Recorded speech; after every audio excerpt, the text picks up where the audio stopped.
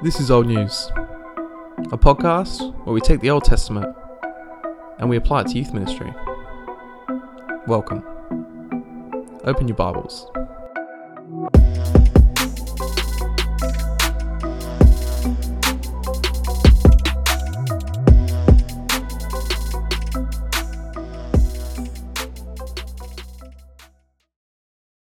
Hello and welcome back to Old News. It's Tom here, and today I'm here with Ruth DeCarbio. How you going, Ruth? I'm going really well. Thanks, Tom. It's great to have you with me today. Ruth is someone who has lectured me at college before and someone who I've learned a whole bunch from, particularly around kind of pastoral thoughtfulness.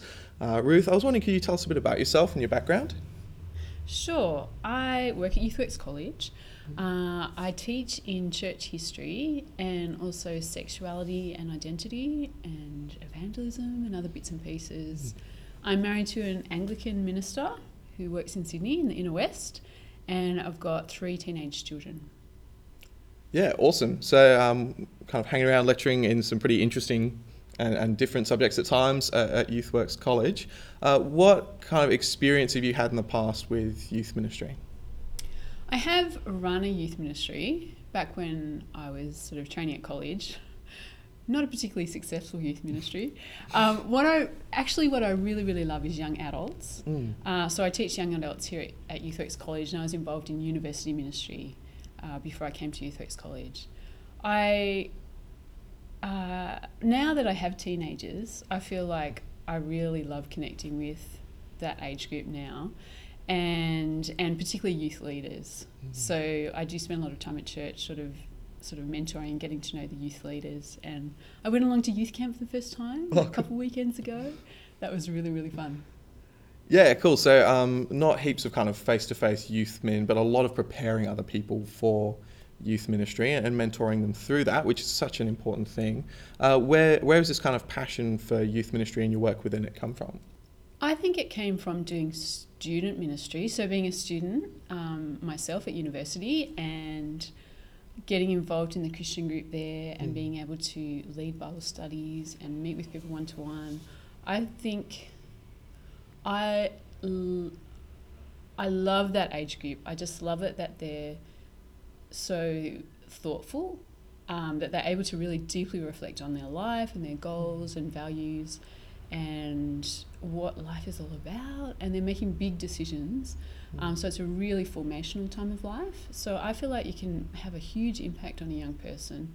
And bringing back to sort of church history, we know from history that young people are much more open to become Christians than adults are.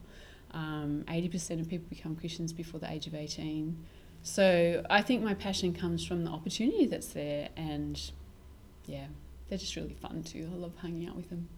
Yeah, awesome. And then kind of within that, I guess the question I always ask people, what do you love about the Old Testament and its kind of that's interaction with youth ministry?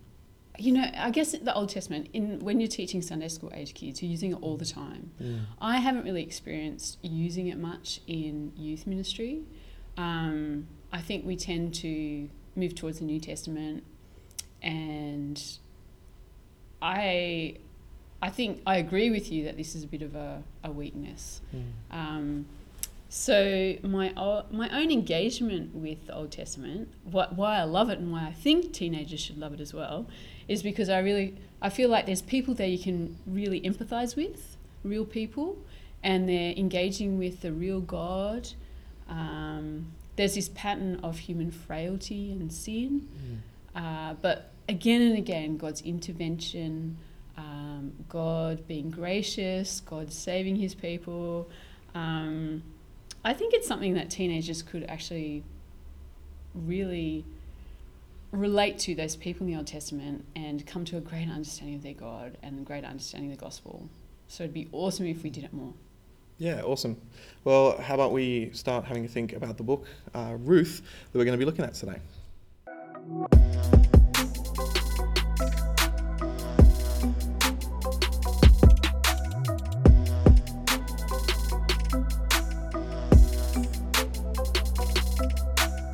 So today we're looking at the book of Ruth. Ruth, I thought I'd ask you, what do you think of this book, and what experience have you had with it recently?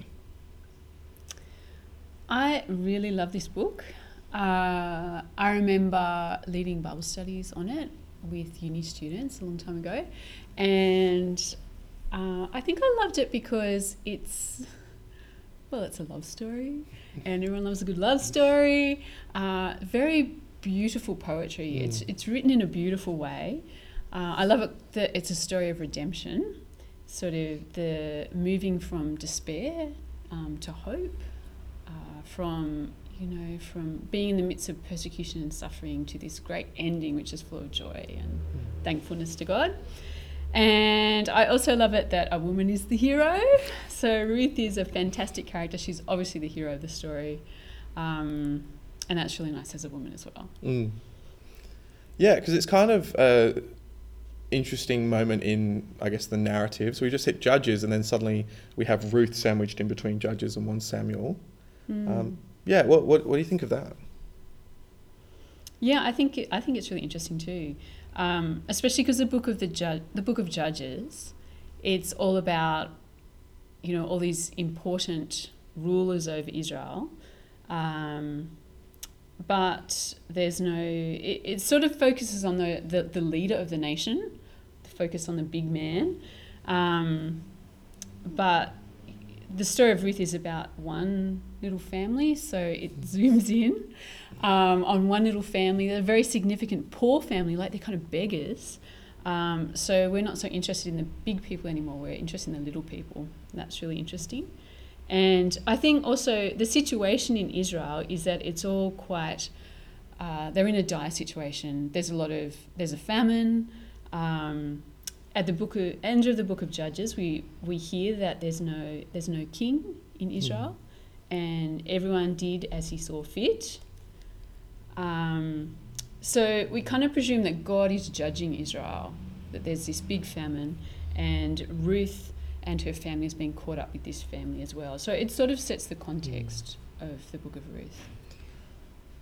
Yeah, I think that's really helpful, and I think it's also a nice change of pace. So I like the fact that in our Christian Bibles, we've put Ruth in there, and that we've kind of had these 2 books full of history, and now we've got a bit more of it's a narrative story that we can get around. And very personal. It's a personal story, isn't it? It's not... Yeah, and it's a nice story, which coming off the back of Judges is a nice change of pace.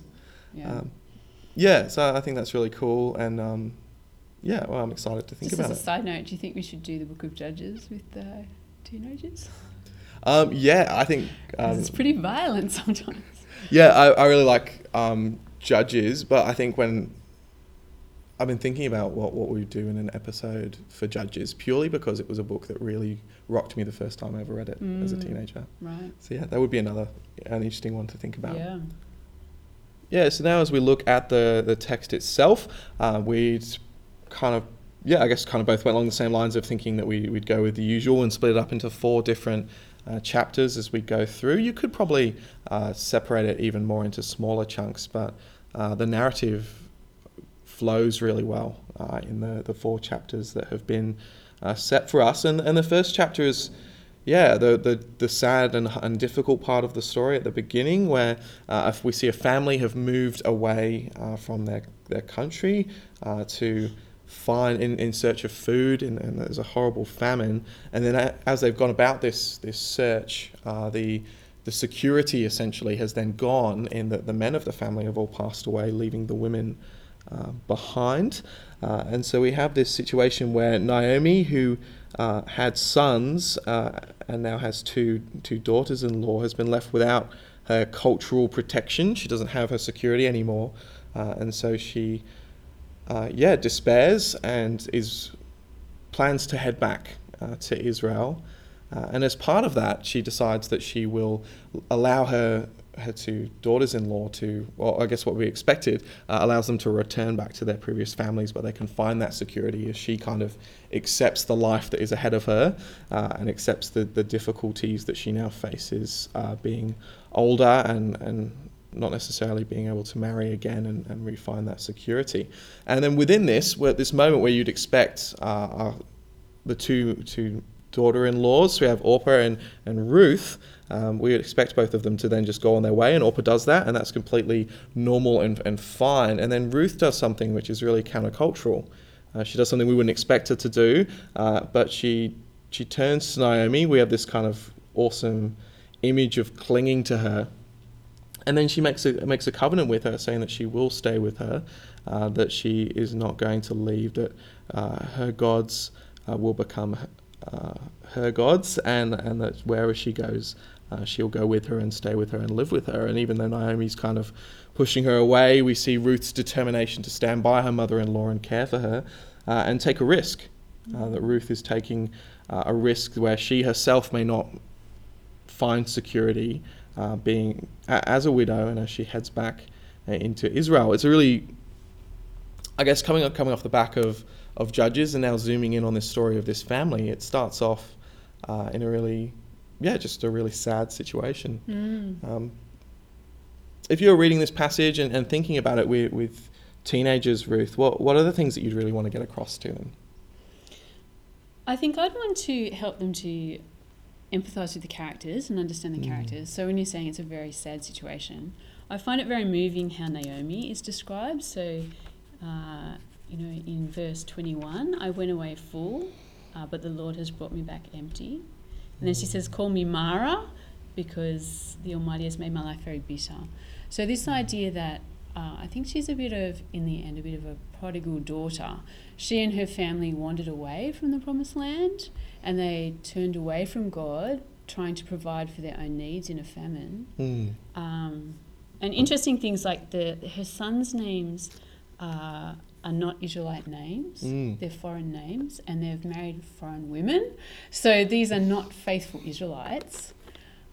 Yet Naomi, when she's brought to her absolute lowest, her son-in-laws are dead, she has no children, completely destitute, a beggar, she realises her only chance is to go back to Israel as a prodigal and throw herself on the mercy, I guess, of God's people and of God. So she still has she still trusts in Yahweh in the end.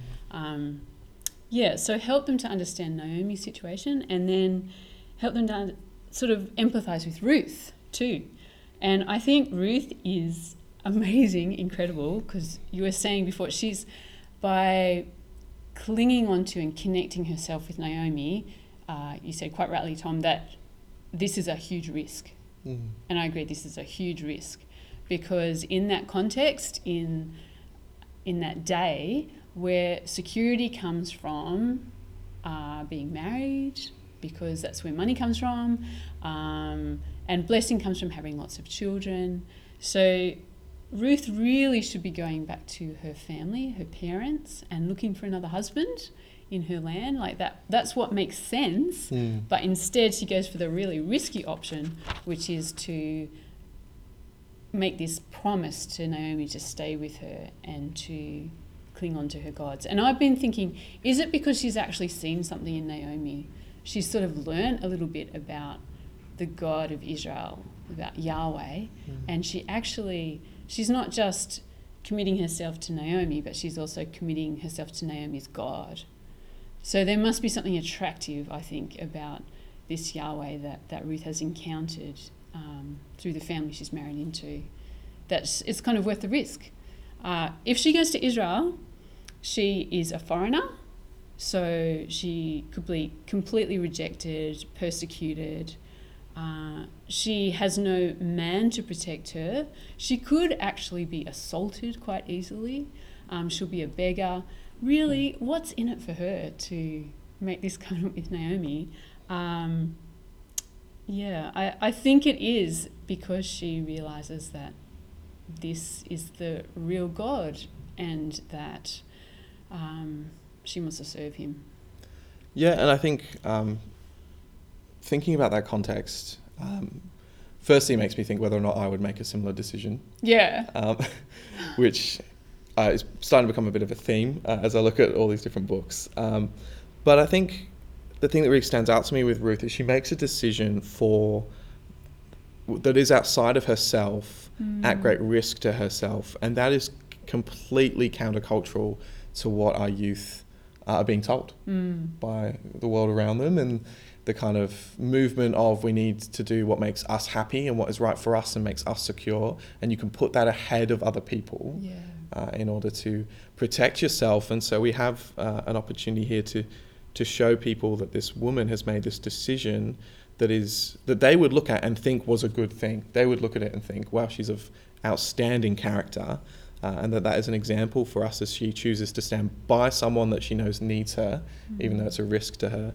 And I think you're right. And, it's likely that Naomi's spoken to her about her God during their time together, and that she is making a decision to follow Naomi's God. And I think that's a really great opportunity to impress that kind of loyalty in spite of circumstance on our youth.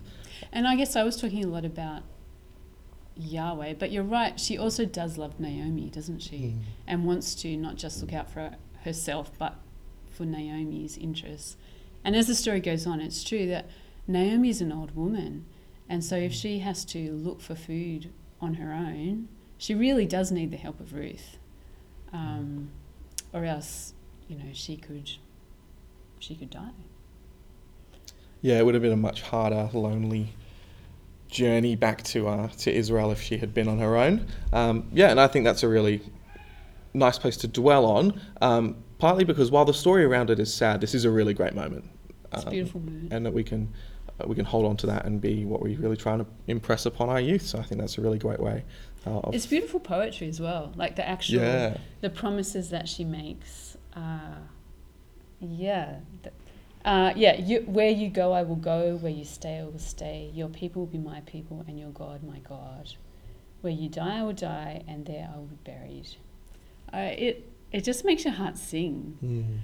That kind of self-sacrificial love those promises that she makes to Naomi, and I think they move me, and so I'm sure they'll move our teenagers as well with that image of self-sacrificial love. Yeah, and I guess those promises of almost oneness in how they're going to go about things from that point onwards is really, I guess will be really reassuring for Naomi, and is a really, really wonderful moment to close off chapter 1.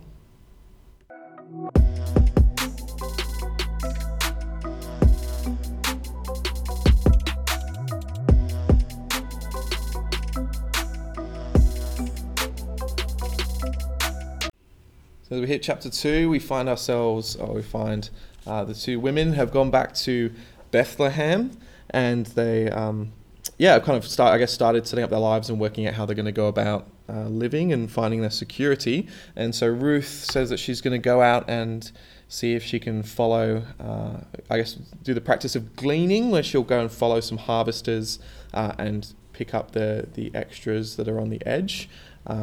And by, God's providence, she goes to a field that does actually still do that. So in the time of the judges, this was a law that was routinely ignored by people. But she happens to go to a group of harvesters who are leaving a bit at the edge and allowing the poor to come behind. And then we find out that's because this field belongs to a man called Boaz, who greets his men with a godly greeting. And so even as he kind of arrives, we know that this is meant to be a good guy in the story. And so Boaz is introduced as a man of God. And then immediately when he engages with Ruth and finds out who she is, and already knows about what she's done for Naomi, which is due to the fact that they're in a small town and people talk where Naomi and Ruth have rocked up again. But he sees her kindness to Naomi, and he repays that by providing her with protection. So he's generous to her. He kind of goes above and beyond with some of the food that he gives her, but also he kind of takes away the vulnerability that we saw before, in that she's not going to be harmed by those men, whereas if she'd gone somewhere else, she would have. And so by the end of chapter 2, Naomi and Ruth have now been provided with a source of food and a source of protection from Boaz. And then we find out that Boaz, this is partly due to the fact that Boaz is actually related to Naomi. and therefore to Ruth as well, and that there's this kind of other law that governs this situation of the guardian redeemer, where if a husband died, then another relative would redeem the family, either through marriage and through paying of debts or buying things back. But once again, because of the time and context of the time of Judges, this was a law that wasn't necessarily always going to be followed through. And so we see that it's once again, Boaz is starting to kind of fulfill the requirements of the law. A really interesting section as we go from like this really hard, sad section. We're worried about Ruth in particular, and now we see Ruth is safe and secure at least, or at least getting a little bit of food, and that she's going to be protected as a foreigner in the land. She's not going to be taken advantage of by men and the harvesters that are there, or another field that she's gone to. And so I guess as we think about what we would then turn to and speak about with our youth, you're saying before to me that you think this is a really good moment to talk about God's providence. Yeah. I think at times, especially when you might be suffering, it can feel like God's a long, long way away. And so when Naomi says in the first chapter that she's bitter, God's hand has gone against her, she's empty, I think she might feel like Yahweh has deserted her, or even worse, deliberately punishing her. Yet when she comes back to Israel and looks to him to provide for her needs, and in fact like throws herself on the Lord's mercy in some way, I think it's a fantastic coincidence that the field that Ruth turns up to is one of Naomi's relatives. It just seems like God's hand is there working for the good of Naomi and Ruth. And then that the man too, it kind of acts like the Lord's representative. So Boaz says that he wants the God of Israel to richly reward them because they've come to him. And so it says, the God of Israel under whose wings you have come to take refuge. So he's praising Ruth and Naomi for coming back to seek refuge with the Lord. But in effect, in God's providence, he uses Boaz. Boaz is the agent of God's goodness to Naomi and Ruth. So I think we can see, God's providence working out his plans for his people and caring for his people, being faithful to his people. Yeah, and I guess coming off the back of Judges, we see a man in a position of power, and we would immediately assume jerk. He's going to do something horrible, and he's going to behave in it. And he just completely contrasts against all the guys in the last few chapters of Judges, and immediately he's faithful to God, and he shows his favour and care to someone who he really could have just cast aside. I mean, she was a Moabite, so he could have just not... Yeah. He just said, no, I don't think the law applies to you, and moved on. But he's, I guess, showing us a character that we've been waiting for almost. That reflects the character of the Lord. But I like what you're saying. Yeah, when again and again in Judges, power corrupts people, doesn't it? When they become leaders, then they use the power they have to build themselves up and exploit the poor, or exploit. And I mean that happens again and again in our own world. That misuse of power. So I think this is a really important lesson in our context, that we need to be teaching any of us who are going to have power in our relationships or at work, in our family, if we to use that leadership power in a way that's for the other's good, and to serve the other person, not just to serve ourselves and make ourselves big. Yeah, and I think while this book is often used as primarily, I guess, a women's kind of ministry, let's look at the character of Ruth and think about that. I think, and I guess we'll talk about this more through chapter 3, that this book is a huge statement for men. Yeah. And how they should be behaving, obviously in a different context, but still having that character that shows godliness. I think this is a really cool chapter in chapter 2. It kind of if you've been reading through Judges and hit this point, I think it's a bit of a relief and maybe a bit refreshing for us. I think that'll be a really great place to spend with youth. How about we have a look now at chapter 3?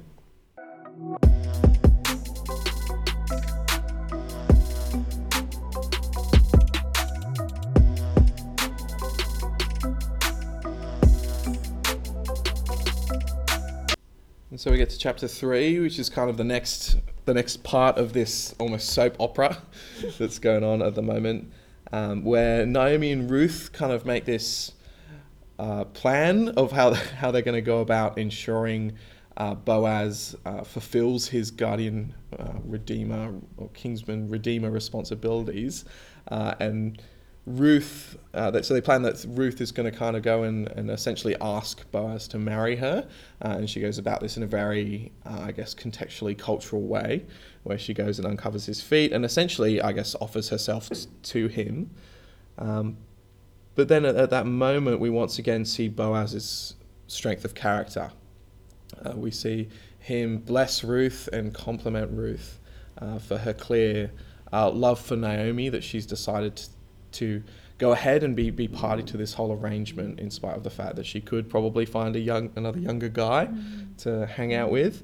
But that Boaz then doesn't look upon her beauty and know that as a Moabite he could take advantage of her in this situation. Instead, we see him show remarkable integrity and not only choose not to take her at that time, but also to be upfront about the fact that there's actually someone else who is a closer relative, and so therefore has first entitlements, mainly to all of the land that will come with it, but also to marry Ruth, and that he wants to give that opportunity to that person.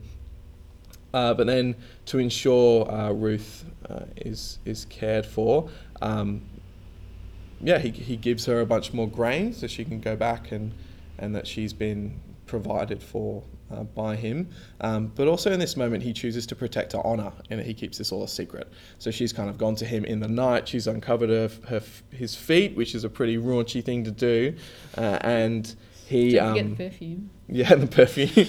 and he protects her honour in all of this. So really we see, as the story develops, that Naomi and Ruth have now succeeded in prompting Boaz to go about what needs to be done. But then we see in his response, once again, his balance of responsibility to the law, so his godliness, but also his compassion and kindness and love towards Ruth as someone who is worthy of his love and care.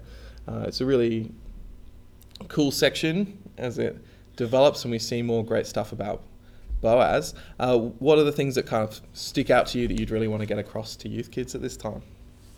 I guess, first of all, Boaz here is the representative of the Lord.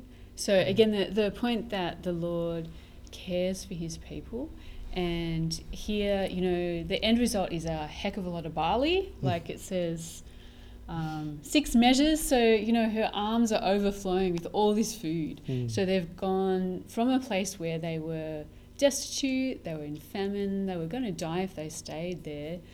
They've come to Yahweh, and he's, it's an overabundance of food. So it really is a story of God's redemption of them, and through the man Boaz. So you learn something about God from this passage, and about his redemption. And of course, I don't know, it's a good conversation to have, Tom, about when should you bring in the story of Jesus and his redemption in the story of Ruth, do you think? Would you do it this week, or would you leave it for the last week? Or Yeah, I think this is a story where we often have to resist that temptation. Like I'd be tempted in chapter 1 just to compare Jesus to Ruth and her actions towards Naomi. But now we could compare Boaz and Jesus, couldn't we? Yeah, I think it's a challenge for us to see, particularly as Boaz starts to symbolise godly character and care for God's people who have returned to him. I think you're right. I think there's a bunch in here where we could point out the character of Christ as then exceeding Boaz and going the extra mile. But also seeing that love and balance, the balance of compassion where he shows compassion to his people and cares for them, but isn't going to let people off the hook when it comes to the way in which they should be behaving. And I think that's a really good draw across to Christ. But yeah, I just think Boaz is such a good dude in this section. He behaves in a way that I think most guys wouldn't, and it's a really good opportunity to challenge our youth boys on how they behave and the way in which they think about things. And and that Boaz's character is clearly a guy who isn't, I don't think he's not tempted by Ruth, which is clear from the way in which he talks about the fact that she's come to him as an old man, but that he is choosing to make sure things are done properly. Yes. And is choosing He doesn't to take make advantage sure, of her. Yeah, he doesn't take advantage of her in a very vulnerable situation where he he doesn't use the fact that he could dishonor her for this as a ploy of getting what he wants. Yeah. So yeah, on one side we've kind of got this good character of Boaz that I think really does then reflect through into the character of Jesus. I also really like the empowerment of Ruth in this section. Yeah. I think the way in which she responds to Naomi by saying that she's going to do what she says, I don't think that's she's bound to the whims of Naomi. I think she's making a choice to follow, and that's backed up by Boaz's surprise that Ruth is kind of choosing to do something that might not necessarily be in her best interests by marrying and being with an older guy, but that she's making this decision as she makes the decision to stay with Naomi, to continue through with that. And so I think this is a moment when she's empowered and making decisions about her own destiny in a really cool way. Yeah, they're not just passive, are they? They're fascinating, especially Naomi. Like I think they're really resourceful and courageous in working out this little scheme and putting it into practice. Yeah, so I guess just before, as we start to think about and move through to the final chapter, it's good to just be really clear on what we mean by the kind of kinsman-redeemer or guardian-redeemer relationship, where a family member is almost required to provide that security and redeem women who have been left without their husbands. And that Boaz is one of those people, but that there is someone else who is closer in relation to them, and so he has that first entitlement to first buy the land that Naomi's husband had, and then also have the opportunity to marry Ruth. I guess a situation that is once again in the time of Judges, where people didn't necessarily follow through with the things that God required of them.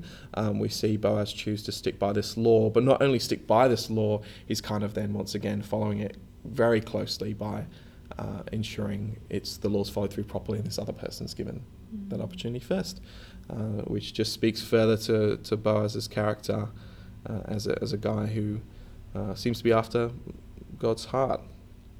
So yeah, I think it's really helpful. Once again, just a good section to talk about with youth kids. This is even a section where you could do a split night on with youth. Yeah, you could. Where at the same time, where you don't do different passages, you both look at this passage, but have, I guess, the emphasis on the two different characters, and have, I guess the guys kind of hit hard with some character traits that they need to develop, and some girls really encouraged in the way in which Ruth acts here, particularly in her.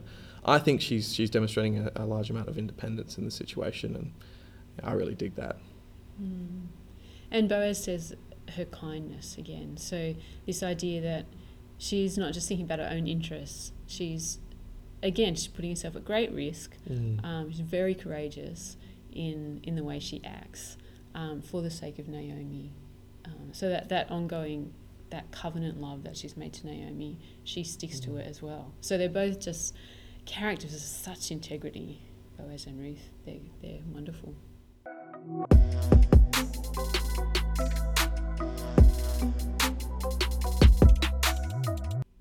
So in chapter 4, we have this kind of complex legal procedure carried out as the other relative is given the opportunity to marry Ruth and redeem the land from Naomi's dead husband, Elimelech. And he's real keen on the land because it's a good deal, but then because he kind of already has a family of his own, marrying Ruth is actually a difficult thing for him.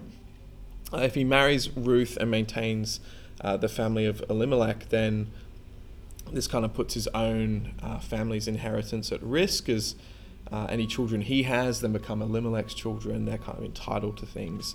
And so it's quite complex. And so he essentially ends up rejecting what's going on. And so once he's rejected the opportunity to redeem Ruth, Boaz then at the right time steps in, redeems Naomi's property, and marries Ruth. That he fulfills that requirement, but fulfills it in the right way. And we see this just awesome moment of redemption, really. I think for a character like Naomi, who we've really pitied throughout this time, we see a really great moment where she's essentially just restored to the position that she was in. She's kind of gone from wife of someone who owns land and is going okay to a beggar, and now she's back to her situation, and maybe she needs to change her name again, because things are going pretty well for her now. Well, even better, because it says in verse 15 that Ruth is better to her than 7 sons. So in the past, Naomi had sons, but the women are saying that the blessing that she's received through Ruth is far greater than 7 sons, which in that culture is amazing, because the greatest blessing is your children and grandchildren and great-grandchildren. Yeah, and so for her to not have, and particularly male heirs, and so for her to take her daughter-in-law and have her as that person that's so close, I think it just speaks to the fact that Ruth is the real hero in what's been going on. But particularly for Naomi, and the fact that she stood by her has essentially been what's led to all of this happening, and that promise to care for her from the beginning, and then Ruth then has a son, and that son then kind of completes the cycle, and that Naomi once again has a son who kind of through the complex law is hers, and so things have been completely restored, and that redemption for Naomi has been brought about by Ruth, which has been brought about through Boaz, and then we have this ending as we kind of see one of the main purposes of the book come in, that we see that Ruth's son is actually David's grandfather. And so the family line of David is clearly legitimate because of the connection to Naomi, and that we see that this works through, and that the all the way through down to David. It's an interesting way for the book to end. It kind of seems a little bit strange that it kind of just gets all caught up in this legal stuff, and then that's what's really great about it. But it is really great. But an interesting part to think about now as we think about ending a series on this book, and what things we're going to zone in on and really jump on as we talk to youth about it. What are some of those things you think? I would talk about the way that God fulfills his promises. And so going back to the book of Judges again, which is where we started when we talked about this, in the book of Judges, it seems as if God's promises to Abraham, which are for a land and for many descendants, they're kind of, God's fulfilling his promises, but they're kind of under threat because of the unfaithfulness of the people, and they're intermarrying with foreigners, and they're allowing others to settle in their land. And I think there's a lot of instability by the end of the book of Judges. But here, in the midst of this little story again, we can see that God his promises to Abraham to establish a land for Israel and many descendants, that God's people will be in God's place, worshipping his name. He's fulfilling that through this little family who are, as you said before, the faithfulness of Boaz and Ruth are rewarded, and we see all these descendants that are coming in the future, including the most important of all, which is the King David. Again, in the book of Judges, it finishes on a kind of, there's a refrain throughout Judges that there's no king, and everyone did as he saw fit. But now the king is coming, who will really fulfill these promises to Abraham. Yeah, and that as we then extend that line then further down from David, we eventually get to Jesus, and we see that Ruth's actions here actually resulted that she is a direct ancestor of Jesus. And I think, as I think about it, I'm really tempted, and I think it's really valid that we then go to talking about how Boaz in this situation is really reflective of Christ, and we will talk about that.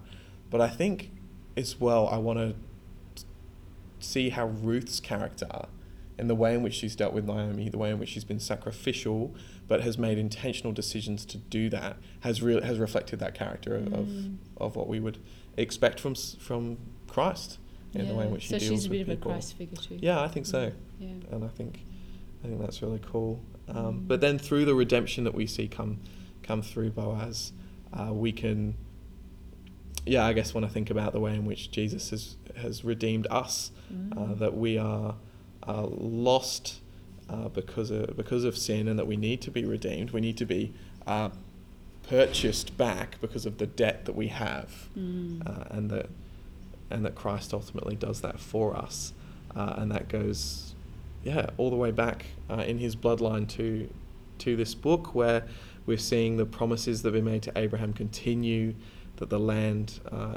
as we see we see Naomi's land restored and Ruth redeemed. I think it's just nice to see such a good news story in this section of the Bible. It's a good news story. And to see the way in which, behind the scenes of the whole time in Judges, we still have God going about his purposes for his people, even if it's through a humble little family like this. I think I would also say about the redemption that it comes at a cost. So, that was a cost that the other man didn't want to pay because it puts his inheritance at risk. But Boaz is willing to pay that price. So, there's the actual price for the land that he has to pay, and then there's the actual threat to his descendants. But Boaz pays that price in the same way that Jesus pays a price to redeem us as well. So the price that Jesus pays is his very blood. And the New Testament often talks about Jesus redeeming us, like buying us back out of an empty way of life or from our sin, paying the price that he might buy us back to be his own. So I think there's a wonderful way that you can preach the gospel through this last chapter in particular, and just talk about perhaps the price that Jesus paid for our redemption, and the wonderful hope that we have because of what Jesus has done.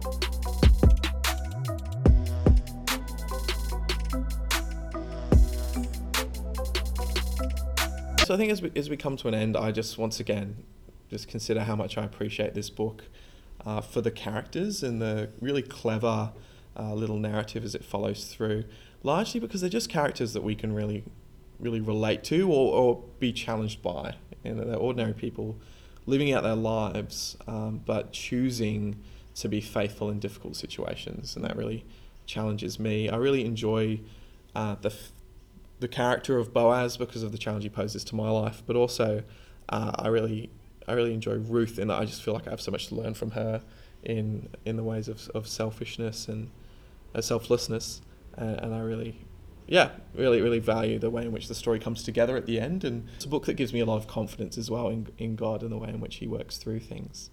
But I thought it'd be good to let you have the last word, Ruth. Oh, thank you.